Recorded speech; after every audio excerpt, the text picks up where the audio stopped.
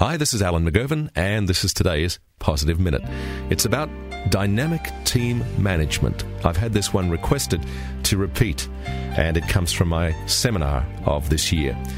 It's about hiring the best, paying them fairly, communicating frequently, providing them with challenges and rewards, believing in them, and then, if you're a great manager, you will get out of their way and let them knock your socks off.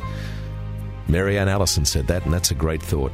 Another thought from Jack Welch, the CEO of General Electric. Jack says, an overburdened, overstretched executive is the best executive because he or she doesn't have the time to meddle, to deal in trivia, to bother people. And finally, from Ken Blanchard, the man who wrote the fabulous 1 Minute Manager.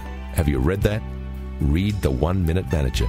Ken wrote it, and he says, as a manager, the important thing is not what happens when you're there, but what happens when you're not there.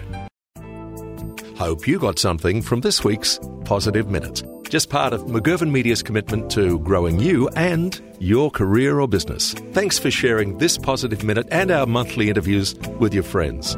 Don't know who we are? Well, you can find out more about us at mcgovernmedia.com.au. Keep in touch and believe in miracles, because you are one.